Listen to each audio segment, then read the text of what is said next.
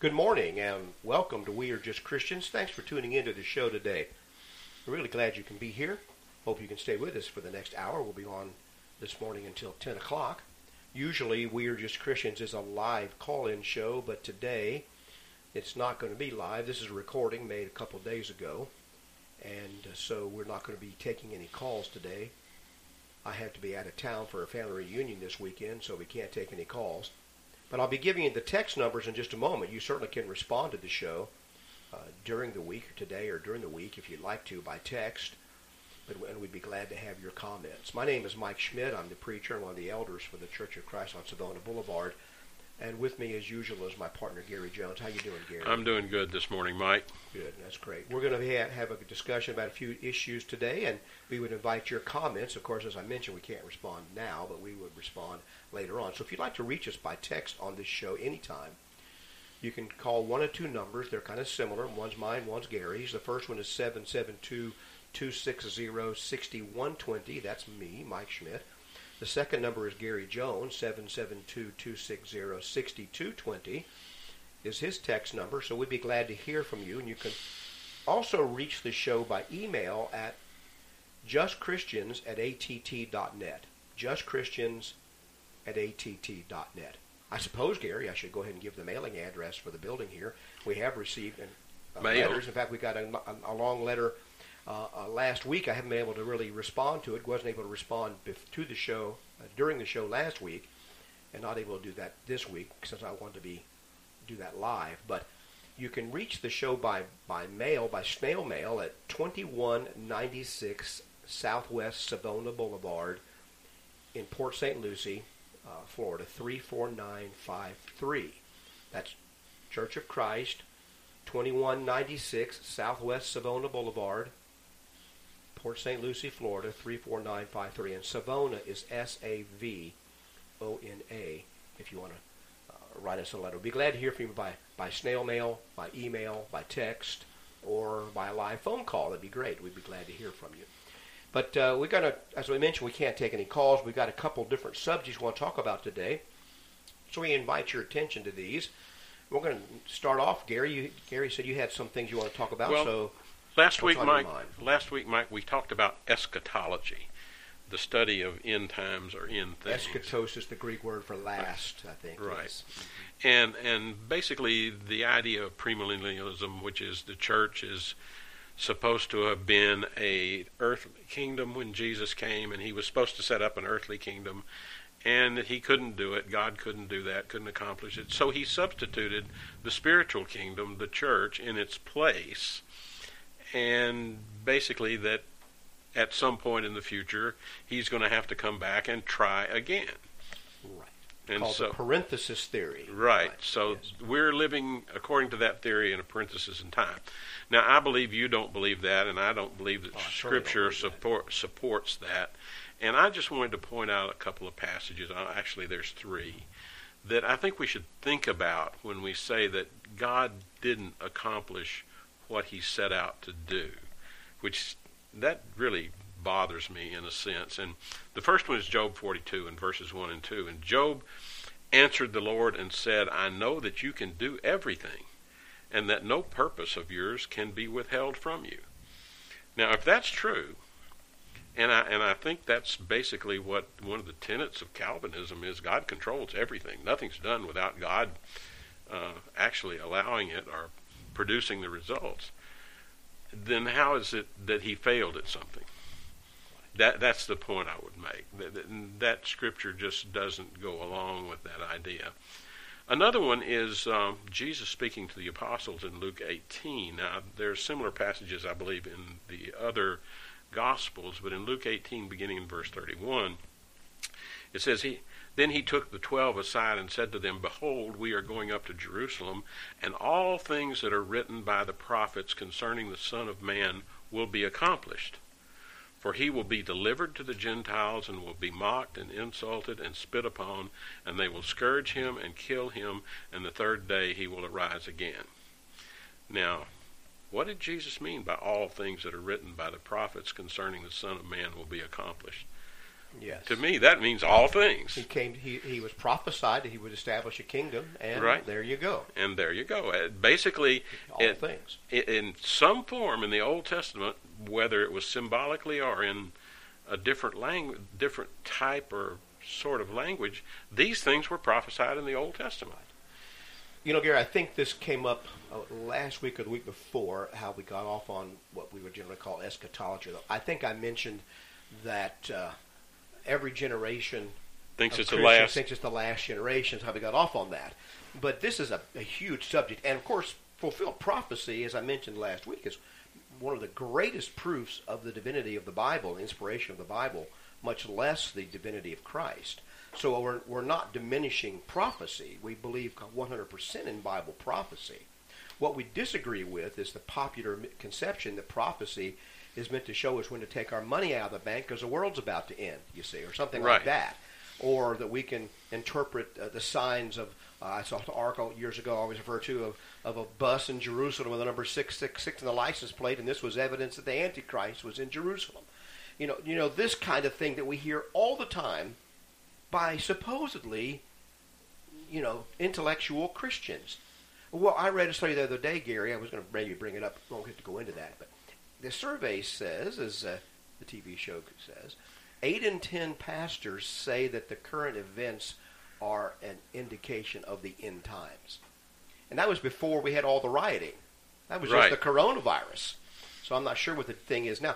Now, historically, what this is called in religious circles is dispensational premillennialism.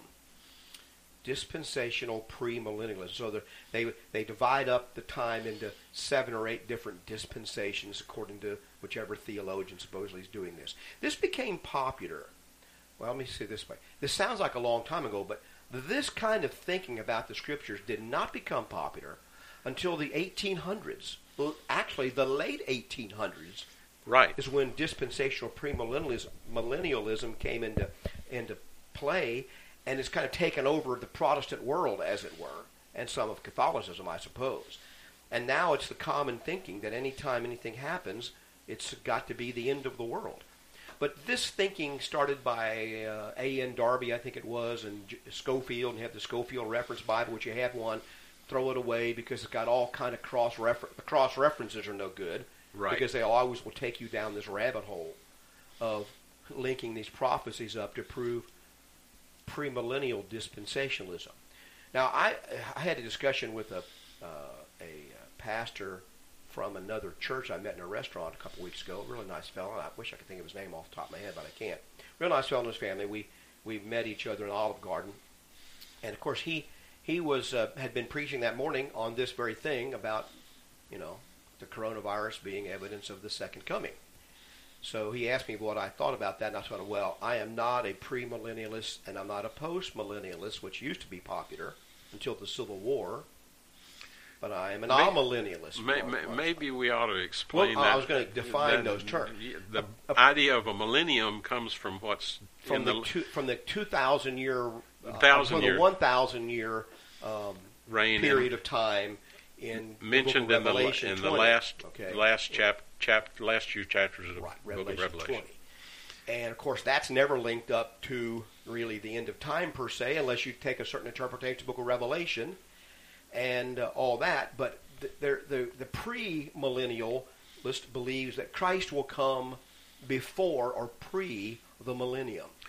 Or makes the assumption that millennial reign is on earth. A literal reign on earth, and that the things will get worse and worse and worse until Christ comes just before the millennium, defeats the enemies, and then ushers in 1,000 years of peace and prosperity.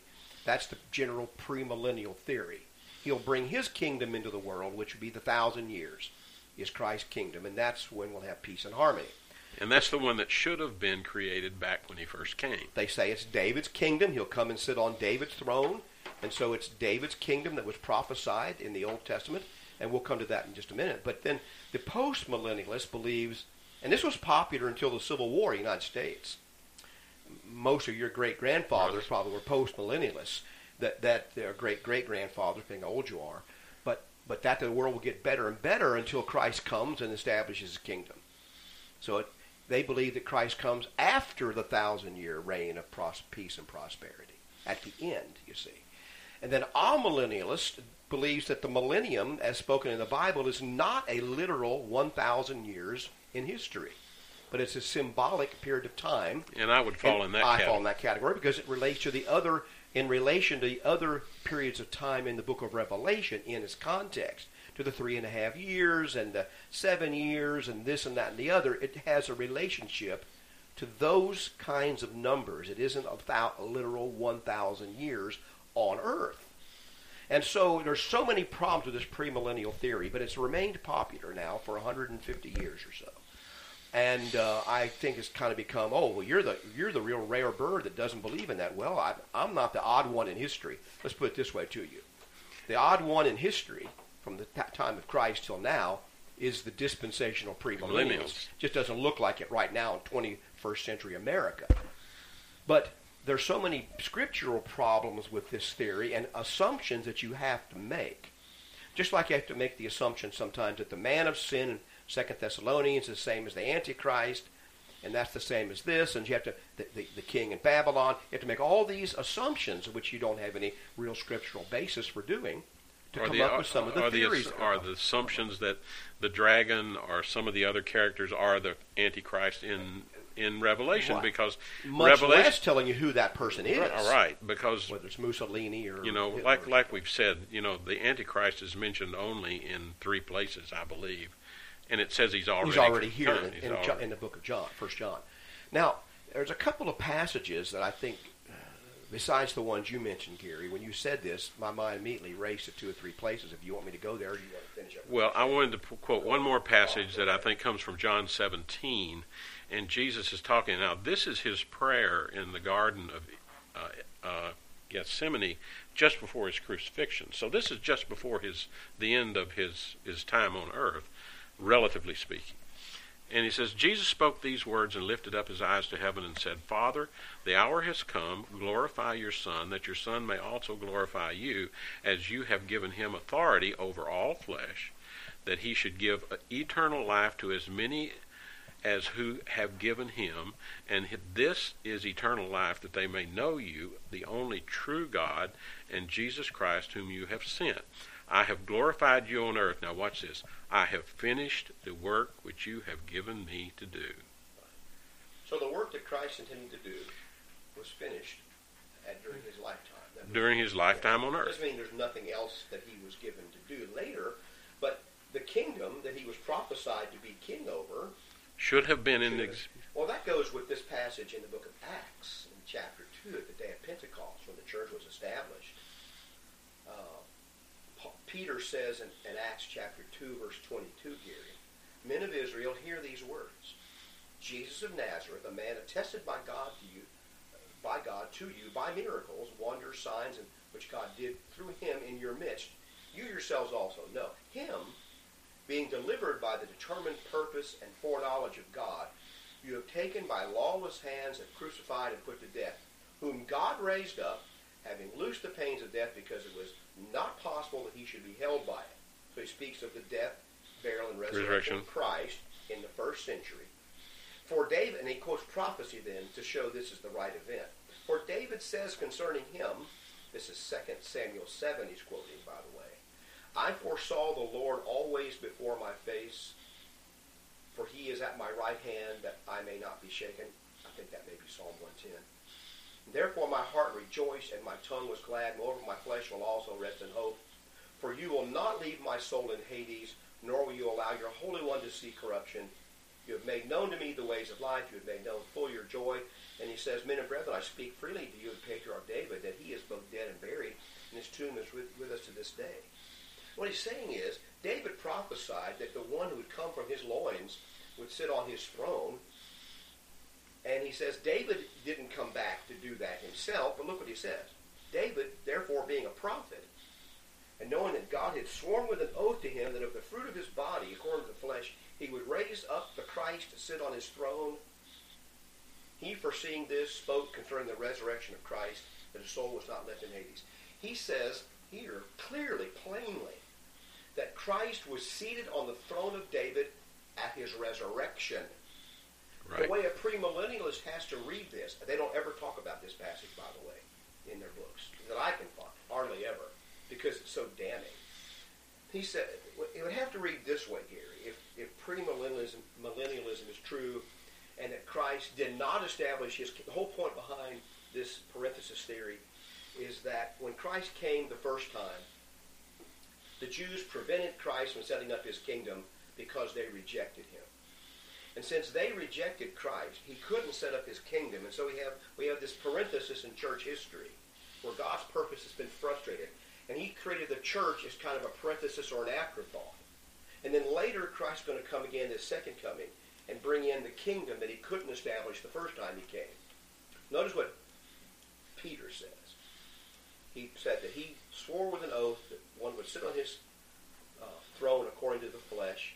He, foreseeing this, spoke concerning the resurrection of the Christ. It doesn't say he, foreseeing this, spoke of the millennial kingdom or the second coming of Christ.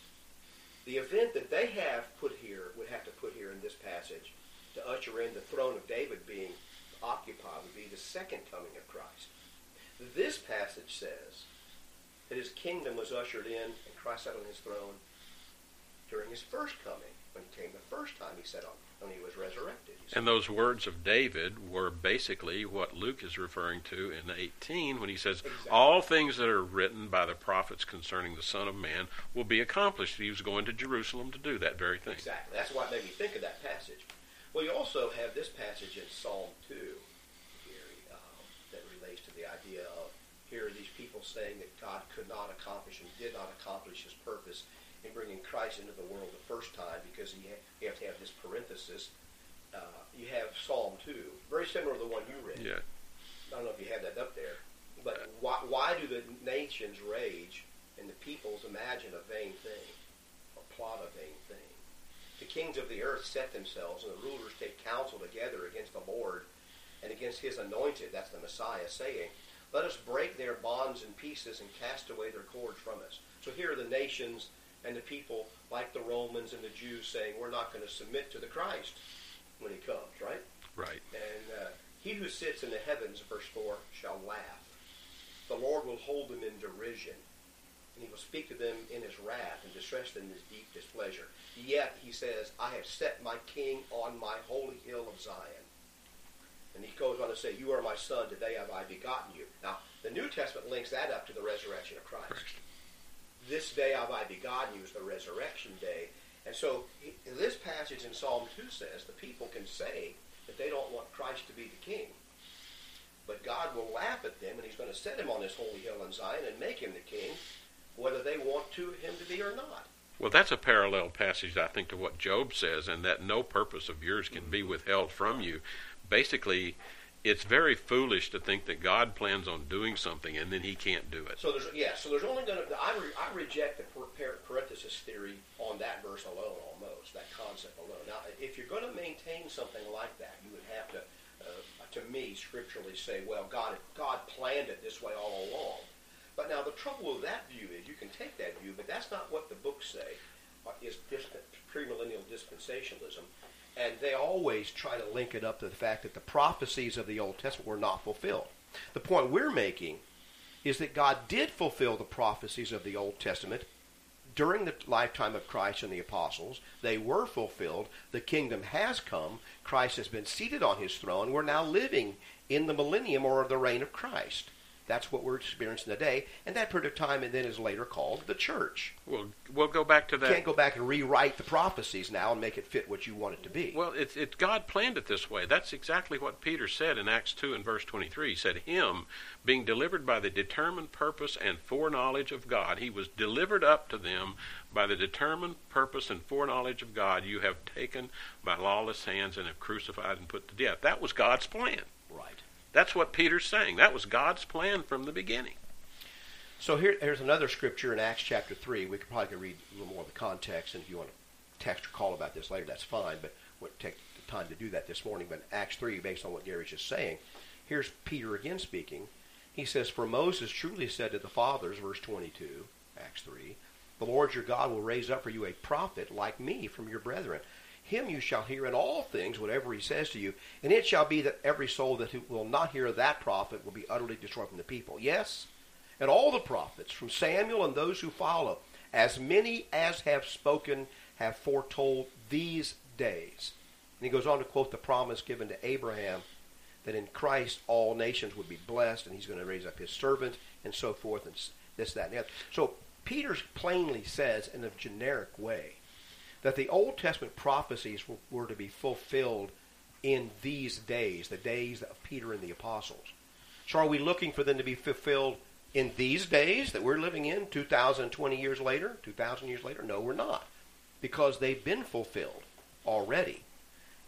The Old Testament prophets have been fulfilled in the time of Christ and the apostles. Now, some would say, and you and I believe, that the time of the Messiah is still going on. Yes. So perhaps there's something, but when we go and read the Old Testament prophecies that are linked to the establishment of the kingdom and so forth, those prophecies have already been fulfilled, and that's what he's talking about here in Acts chapter 3.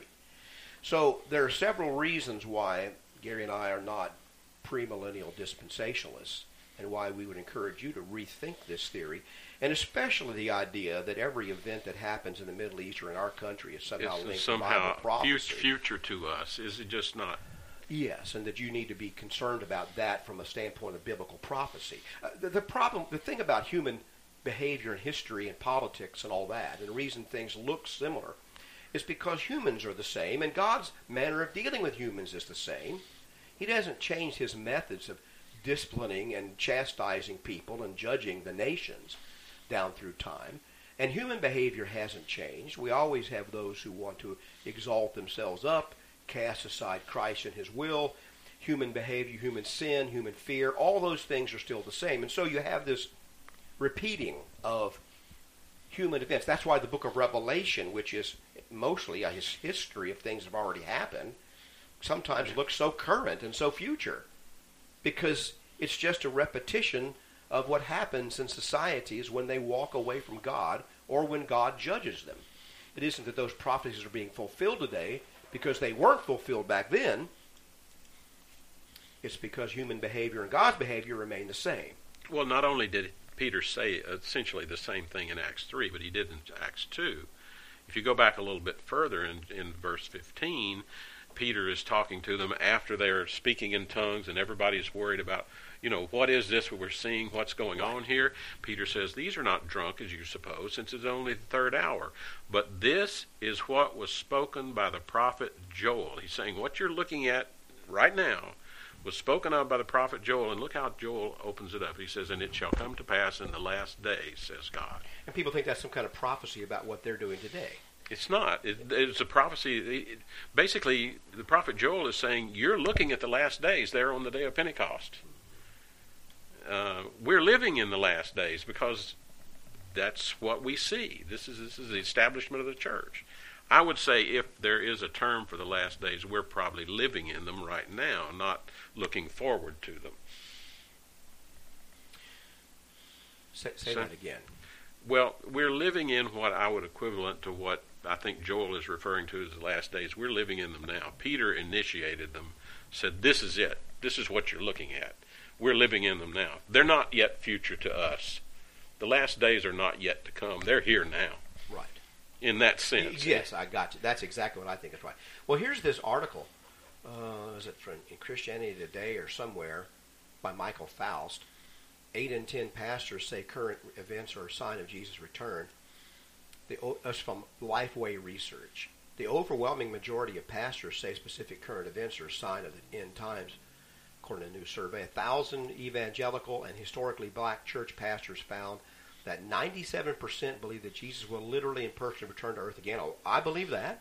That's true. It doesn't say he's going to reign on the earth again. That's said it can't happen that way in the Bible, in Jeremiah. But 56% believe that Jesus will return in their lifetime. So if you just want to take a poll and let pastors, the majority of pastors, decide for you what you ought to believe, there you have it. Now, my friends, if you've listened to the show more than 10 minutes, you'll know that Gary and I reject that way of determining what is true. Take a poll of pastors. My wife laughs at me because I've said for 45 years, you can stick a microphone in front of anybody called a clergyman, and you're liable to hear almost anything. The news media can go around and put a microphone in front of clergymen, and they can come up with whatever quote they want for their news story. I've seen it over and over again because, quote-unquote, clergymen will say almost anything. That's not the question. The important thing for you as listeners to understand is, what does the Bible say? Exactly about that, not what a clergyman or a majority of clergymen say. And if you're afraid to go against the majority of clergymen, then I don't guess I have much else to say. I don't know what else to say to you about that. You need to look at what the Bible says about it. So it says 80 in each option. It says pastors were also asked if they consider any of the following types of current events to be the birth pains that Jesus was referring to when he was asked by his disciples when he would return. Of course, they completely muddle up Matthew 24 in that question. Right. You could ask the wrong question and get whatever answer you want also. It references his words.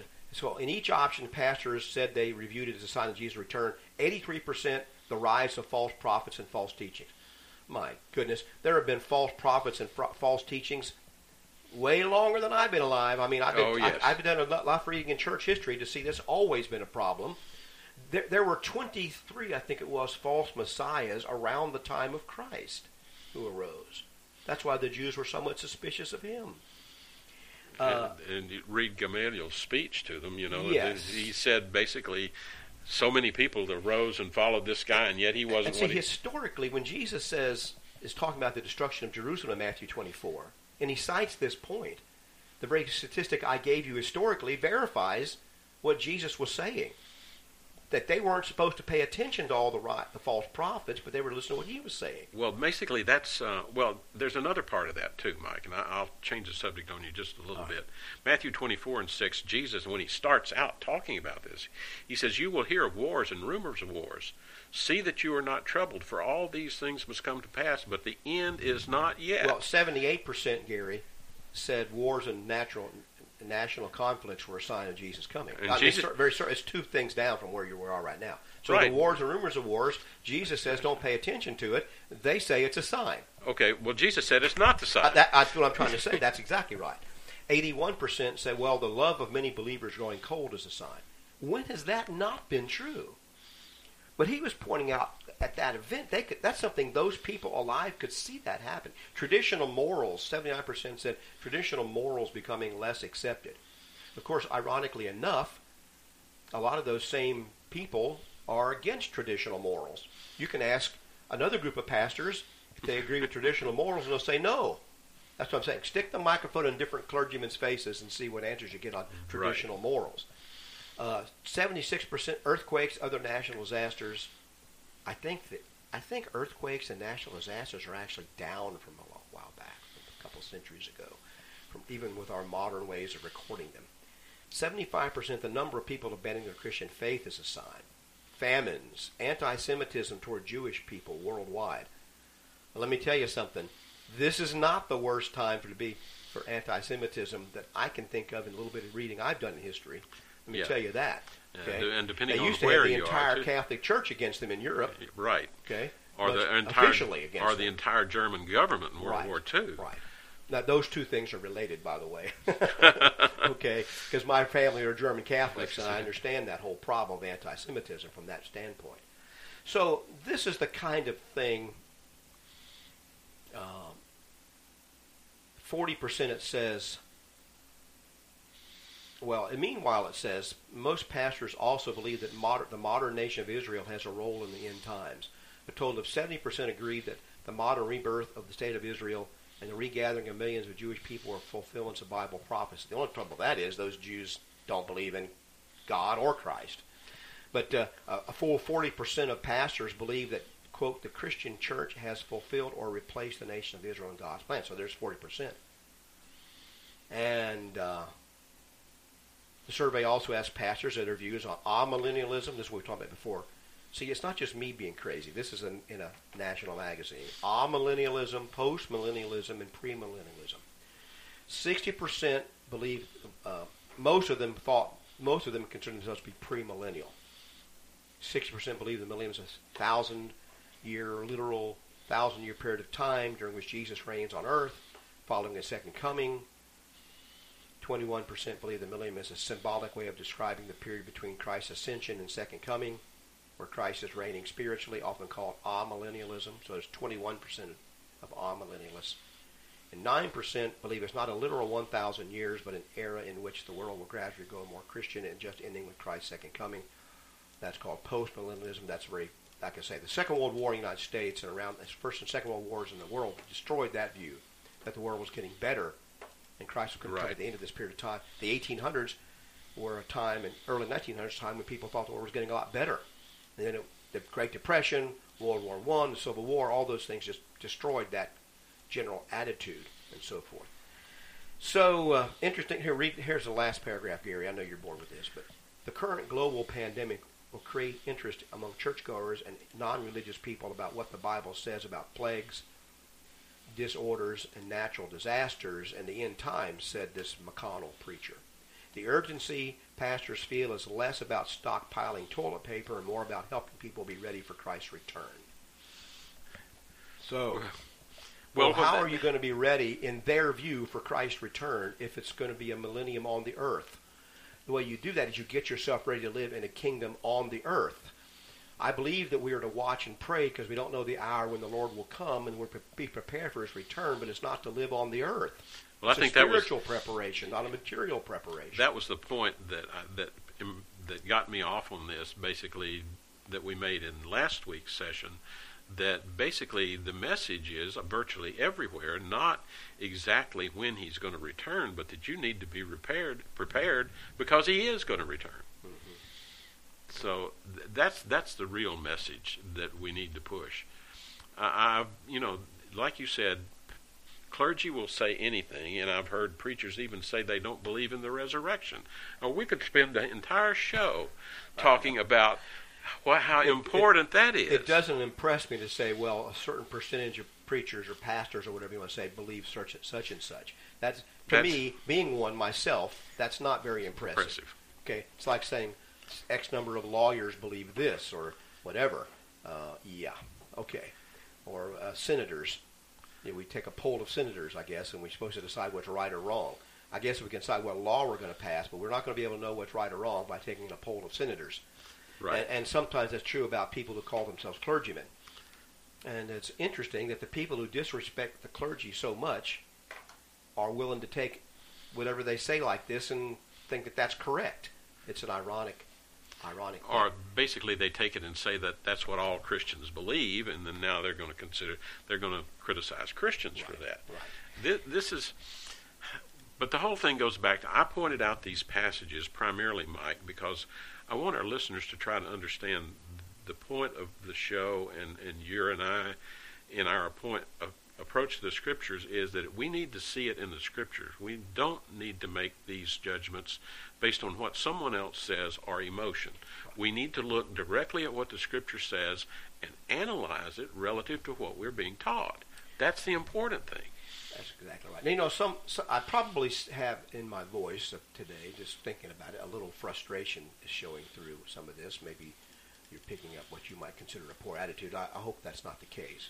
But part of that will be because over my time as a preacher for the last 45 years, this has been a frustrating subject because so many people have been diverted away from the things the Bible teaches them about what they can do about their personal life and salvation to please the Lord by concern about these kinds of issues. It's a distraction to people to be able to watch and pray for the Lord's return because they're more concerned about interpreting some sign that they think they've got than they are about changing their character through the power of the Word of God and the Holy Spirit.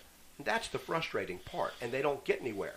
But the problem is... And that's why you see so much immorality, because people are more concerned about that prophecy thing than they are about how to be a decent person. Well, that prophecy thing in their mind is a sign. They want to see the sign. What did Jesus say about those who wanted to see a sign? Right. But basically, what you need to look for is the prophecy being fulfilled in the Scripture is the sign. Yes, I have the signs that I need. They're in Scripture. The fulfilled prophecies of Scripture are the signs. Exactly. They're the same sign for me as they were for the people of that day. They're the same signs, and my great-grandchildren is going to be a sign for them too if the Lord doesn't return. So it's frustrating to me about this, and it is just continually, because I also see people being led astray in that sometimes we see them led astray into giving more and more money to these kind of pastors and preachers and churches because of the preaching of the second coming is about to happen any time. Another factor that is kind of frustrating to me, Gary, is, as I mentioned, maybe it was last week, I don't think I made my point very clear, between Stewart and Palm City, I saw 2 foot spas, not spas, but 2 foot spas. I was laughing about this with my wife. We live in such a pampered and decadent age and in a country in which you can make a living pampering people's feet.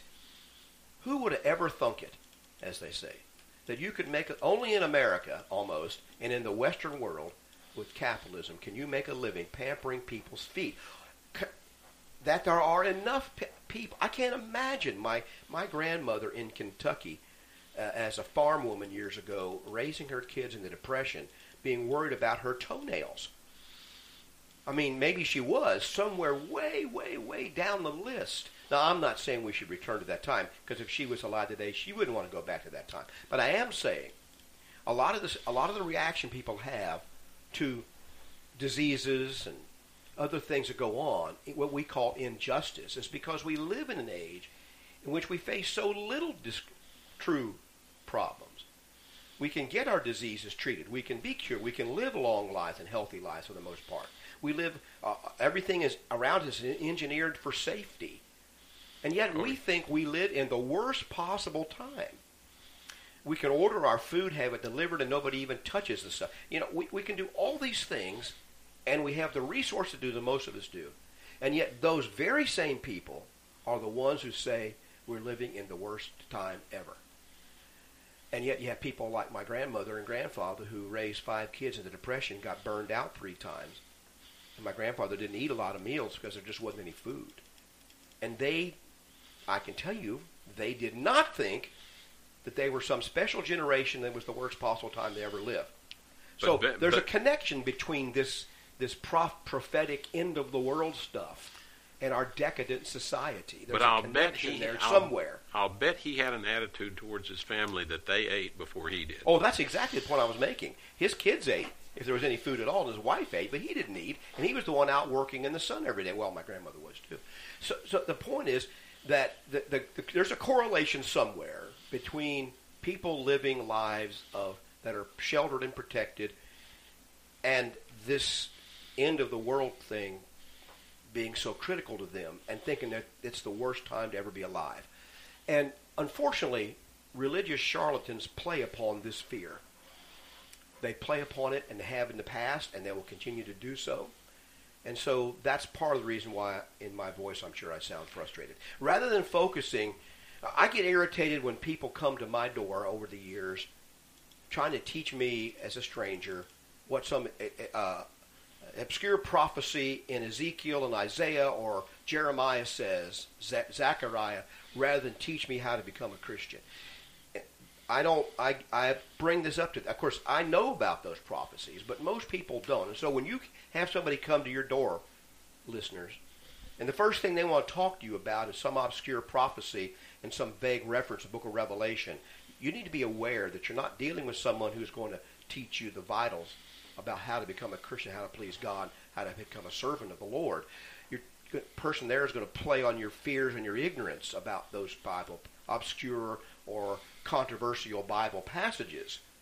And my opinion is they're going to lead you astray in that if you let them. So anyway, and I tell them that when we have a discussion at my door. Well, one of the things that you recognize that with is they're generally only going to use one passage or maybe 2. They're not going to use the context of the Bible and the overall outline within it to show you what's going on. You have to know more than just one Bible prophecy to understand the context and the outline of what the Bible is trying to teach you. You have to know more than one passage. And that's what bothers me about what you said earlier, that you're distracted from understanding what you can do concerning your salvation before the Lord. You're distracted from that. It's not just what you can do, it's what God expects you to do. And that's kind of what I was meaning to say. You're right. you have something to do. God expects you to do these things. And you're distracted from that. And if you don't know what he expects of you, how can you do it? That's what the Bible is all about, knowing what God wants of you. And that's the point of the prophecy. Even the prophecy of the end of the world in 2 Peter 3, after he tells about the elements being set on fire with fervent heat, etc., he ends it by saying, seeing this is all to be dissolved, what manner of persons ought you to be? He doesn't tell you how to gauge the stock market and sell your house. He's talking about something more practical and down to earth. That what we were told about the second coming even is only for the practical purposes of getting us to do what's right now, not to give us some some insider secret information. There's none of that in the Bible. There's no secret information in the Bible that's not available to everyone who wants to understand it. There's no secret code. There's no secret code, no numerical codes, no secret knowledge. It's open. And so that's why I guess sometimes I react to it having dealt with this over the years. It's frustrating for the common person to have to wade through this. And the reason I know there's no code like that is because exactly what Jesus said when he was before the Sanhedrin. What did he say? They said, well, what do you preach? What did you do this? And he said, well, do you know what I preached? I preached it openly before you. Peter said, nothing has been done in a corner, secretly in a corner. It's all right there. It's all right there, open for you to see. It's what you do with it. And that's why we're on this show, our basic premise is that you can see and you can understand, you can read the Bible and over a period of time come to understand what it says, what's expected of you, what God wants you to do, what the will of God is. You can come to understand that. It doesn't take some kind of a clergyman to explain it all to you and believe what he says, or some secret code that you have to pay money for. That's the point of this show. It's not that way. And so we kind of... And it's not just us saying that. The Apostle Paul said that when he wrote, you know the passage, he wrote to them. He said, when you read what I have written, you can understand his knowledge and what God wants of you. Ephesians 3:3-5. Yeah, I underline that passage. Right. That's very. Gary, that's an important passage. I got told the other day by a friend, a well-meaning friend who is probably more emotionally stable than me. He said, "Your problem, Mike, is you have too high expectations of people." And I had to chew. I've been chewing it ever since. Is that what this is? Having too high expectations that people would slowly over time read and understand over time these things and think through this without being emotionally led astray by false prophets and false teaching and all that. Maybe it is, but I don't care. If that's the right expectation of people. That's exactly what Jesus and the apostles say their expectation is. Well, that's what God's expectation exactly right. of people is. It may be a high one, but that's too bad because that's what it is. And I'm not being. I appreciate my friend saying that to me because I think it helped me with a couple things. You want to change subjects? It's up to you. All right, I'm done with my subject. Let me give the contact information so they can text us either during this week or next week when we're back on the air live, Lord willing. Well, that only took about 3 times as long as I thought it would. I told you we can milk every cow to death, can't we? The numbers to reach us by text during this week is 772-260-6120. That's me. That's Mike Schmidt. 772-260-6120. Or if you want to get a hold of Gary, 772-260-6220 are those numbers. And we really appreciate your text, even if they're critical. We would particularly like to hear from people that don't agree with us because it gives us a different perspective, makes the show interesting, and we promise not to mistreat you or be unfair to you. We certainly can't promise we're going to agree with you when you write a letter or send a text or make a phone call, but we can try to make a promise we're going to be fair to you and let you have the last word. So call in next week or text us during this week, and you can also take a look at our website, wearejustchristians.com. wearejustchristians.com. You'll find recordings of podcasts of this radio show and sermons, lessons going back for years and years on various subjects at wearejustchristians.com. Well, Gary, this probably deserves more than the 10 or 15 minutes we have left, but I ran across this article the other day, well, a couple years ago actually now. I just found it the other day, I guess. Key findings in a landmark pornography study are released. So, the porn phenomenon, it's called, this study was called, the explosive growth of pornography and how it's impacting your church life and ministry is the name of this study. And it came out of the Barna Group. which is a Christian polling organization, pretty well respected, as well as Josh McDowell Ministries and so forth. And I can give some links if you want to do it, but as a minister and doing counseling with people, helping people with difficulties, pornography has over the years just become more and more of a problem. I think it's obviously always been there. I mean, we have things chiseled in stone that we would call pornographic. We have sex toys carved out of ivory and rock and all kind of other stuff from ancient times. No, I'm not saying wrong with sex toys. What I'm saying is this has always been in human. Even the murals in Pompeii and things that they archaeologically uncovered. At that time, being considered pornography, right? Yeah, but basically, one of the things that I think has done more for it than anything else is the internet. Oh, yes, that's when the explosive growth took place. I guess you used to have to hide around and try to find a magazine somewhere in a store and get someone to buy you one if you were young, and it was much more difficult. And so, or go seek out a real person, I suppose. But the internet has made all this easily accessible. And then you couple that with the sociological factors or societal factors of isolation and things like that are going on, and a feeling and then couple that with the individualism of our day. You have a whole recipe for failure here in this regard. Now, I'm not here just to talk about how awful a person is if they've ever used pornography. I don't believe that. Okay, that you're a horrible, terrible person and it's something that should never be spoken of. I don't believe that. And if you want to come to this church, you're not going to be treated that way just because you had a problem with pornography or currently still have a problem. That's not the Bible approach to this subject. It isn't good. My point about it is not just to shame people because they've looked at pornography or have a problem with it. My point is that it's damaging to them and it's going to destroy them and their relationships. Plus, it's a sin. And therefore, they need to gain some control over that and do something about that, actually try to fix the problem. And I believe there are solutions to that problem. Well, basically, Mike, that's so I'm not here just to say bad, nasty things about people that look at pornography. That solves nothing. But that's one of the things that I'd like to point out. That one of the reasons that I worry so much about my children, my grandchildren, or particularly my grandchildren, because one of them is thinking about entering the military. When you enter the military, it's everywhere. Oh, I'm sure it was even when you were in the military. Oh, yes. That was a long time ago. That was almost 50 years. When they had guns. Well, not before they had guns, but it was almost 50 years ago, and it was everywhere. It was everywhere. Sure. You're exposed to it. That's the way humans are.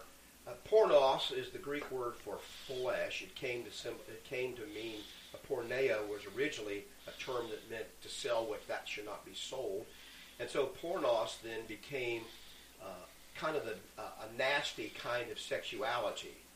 Not eros, which was love, but pornos was the flesh, and it became a form of fleshliness or lust. And so pornography, putting the Greek words together, is the writing or picturing of lust in various forms. Yes. Pornography can take a literary form. There is erotic literature, which is a form of pornography, and it's just words which cause the imagination to go here or there. But it often takes the form of pictures of various kinds, or movies in our day and time, movies. And what happens to the mind when it engages in this way, it releases the same kind of chemicals during the process of looking at it, much less if a person uses the pornography to bring about a sexual climax. It releases the same chemicals you get from a drug addiction in the brain, therefore begins to set in forms of addiction or obsession. I don't believe every person who looks at pornography is a sex addict, but it can go to that far, and it can certainly create an obsession. And the younger that you are when you begin this process, the more devastating the effects can be for you in your life and in your relationships later on. If you think that you're a young person now, you're not married, you think when you get married you can have sex whenever you want to, that your desire to consume pornography will go away, you are completely mistaken. There isn't any evidence for that whatsoever, both anecdotally and in actual research, that can show that to be true. And I know that's true from speaking to so many different people. It just doesn't help it go away because the problem is not that.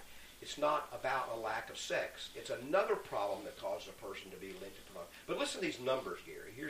Here are some of the initial key findings. Teens and young adults.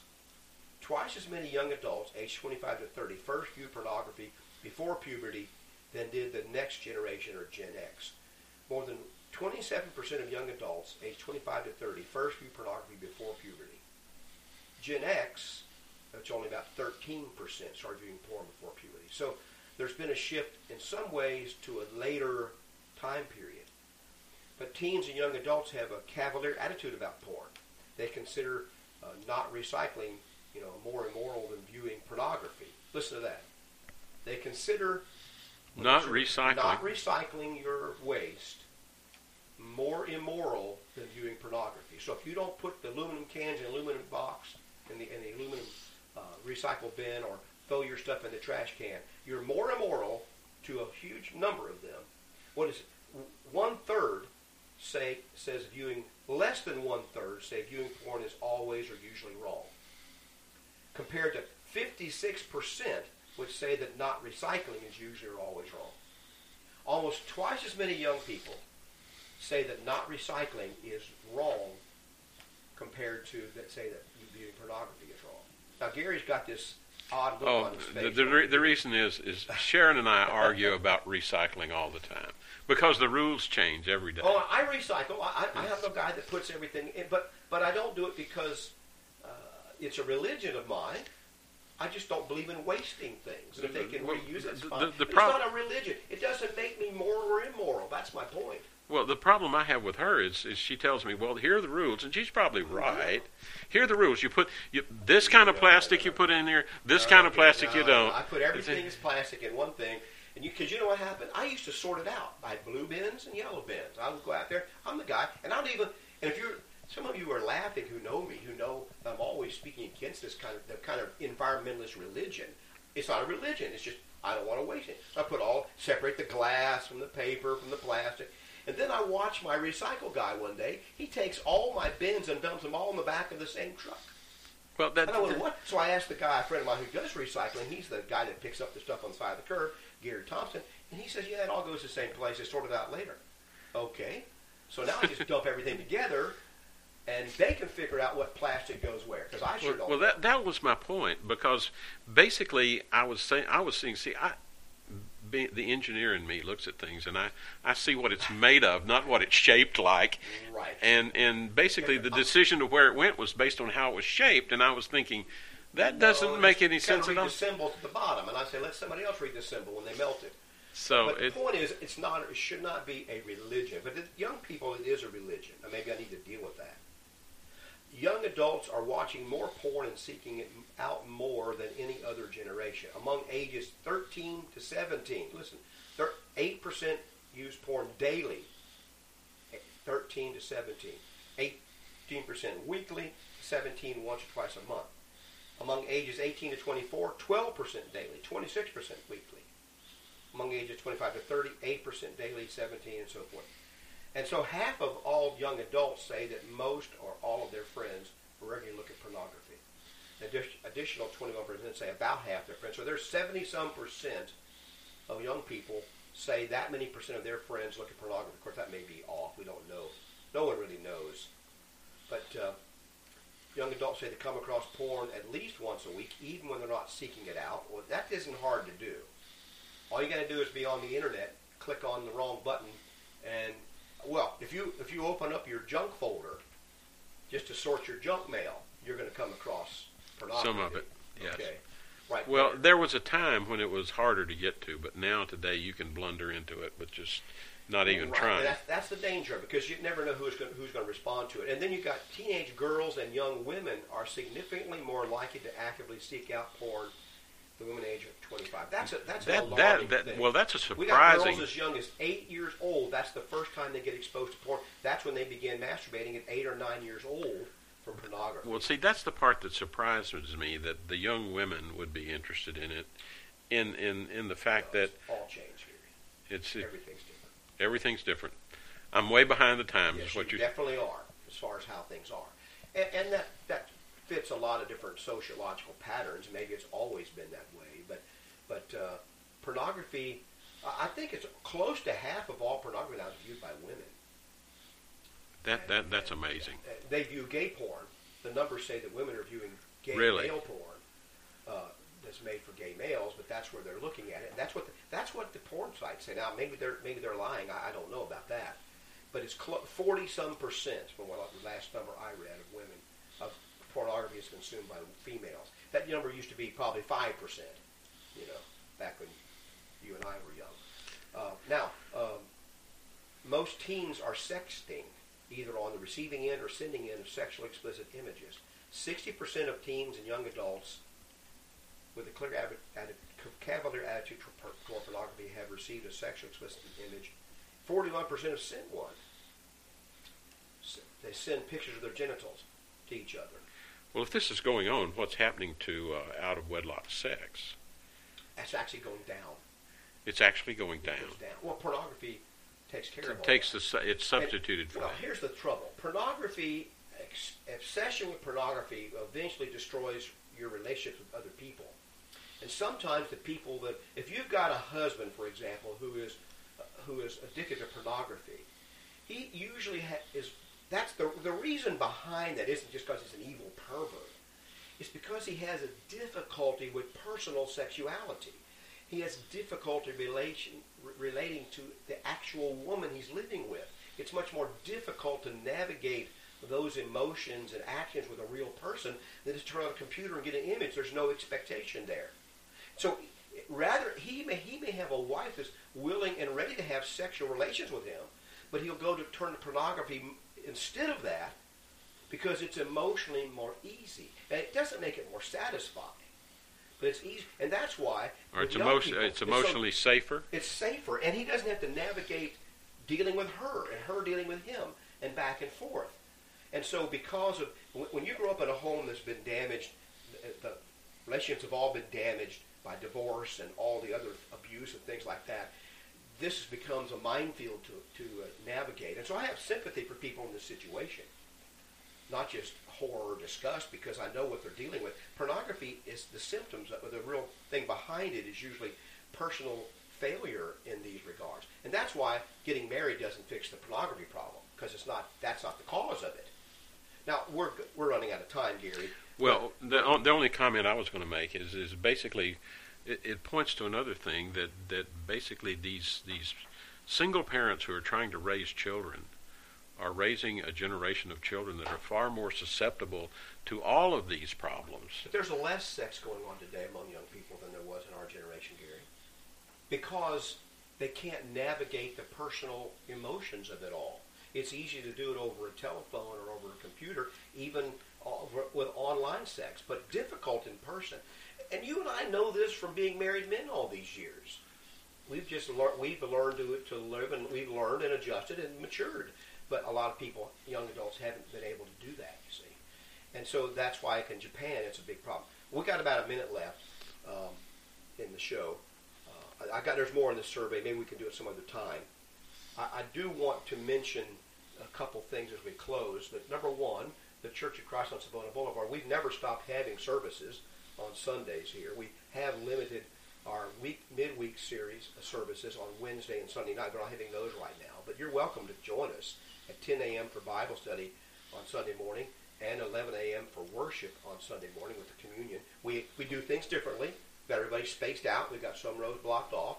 The communion is such that no one touches it except you touch your own, and so forth. So we've limited and changed the way we've done things for the last few months. But we're welcome for you you're welcome to come and be with us during our services. Well, one 2196 Southwest Savona Boulevard. One last mention. I want to mention John 12:48 again.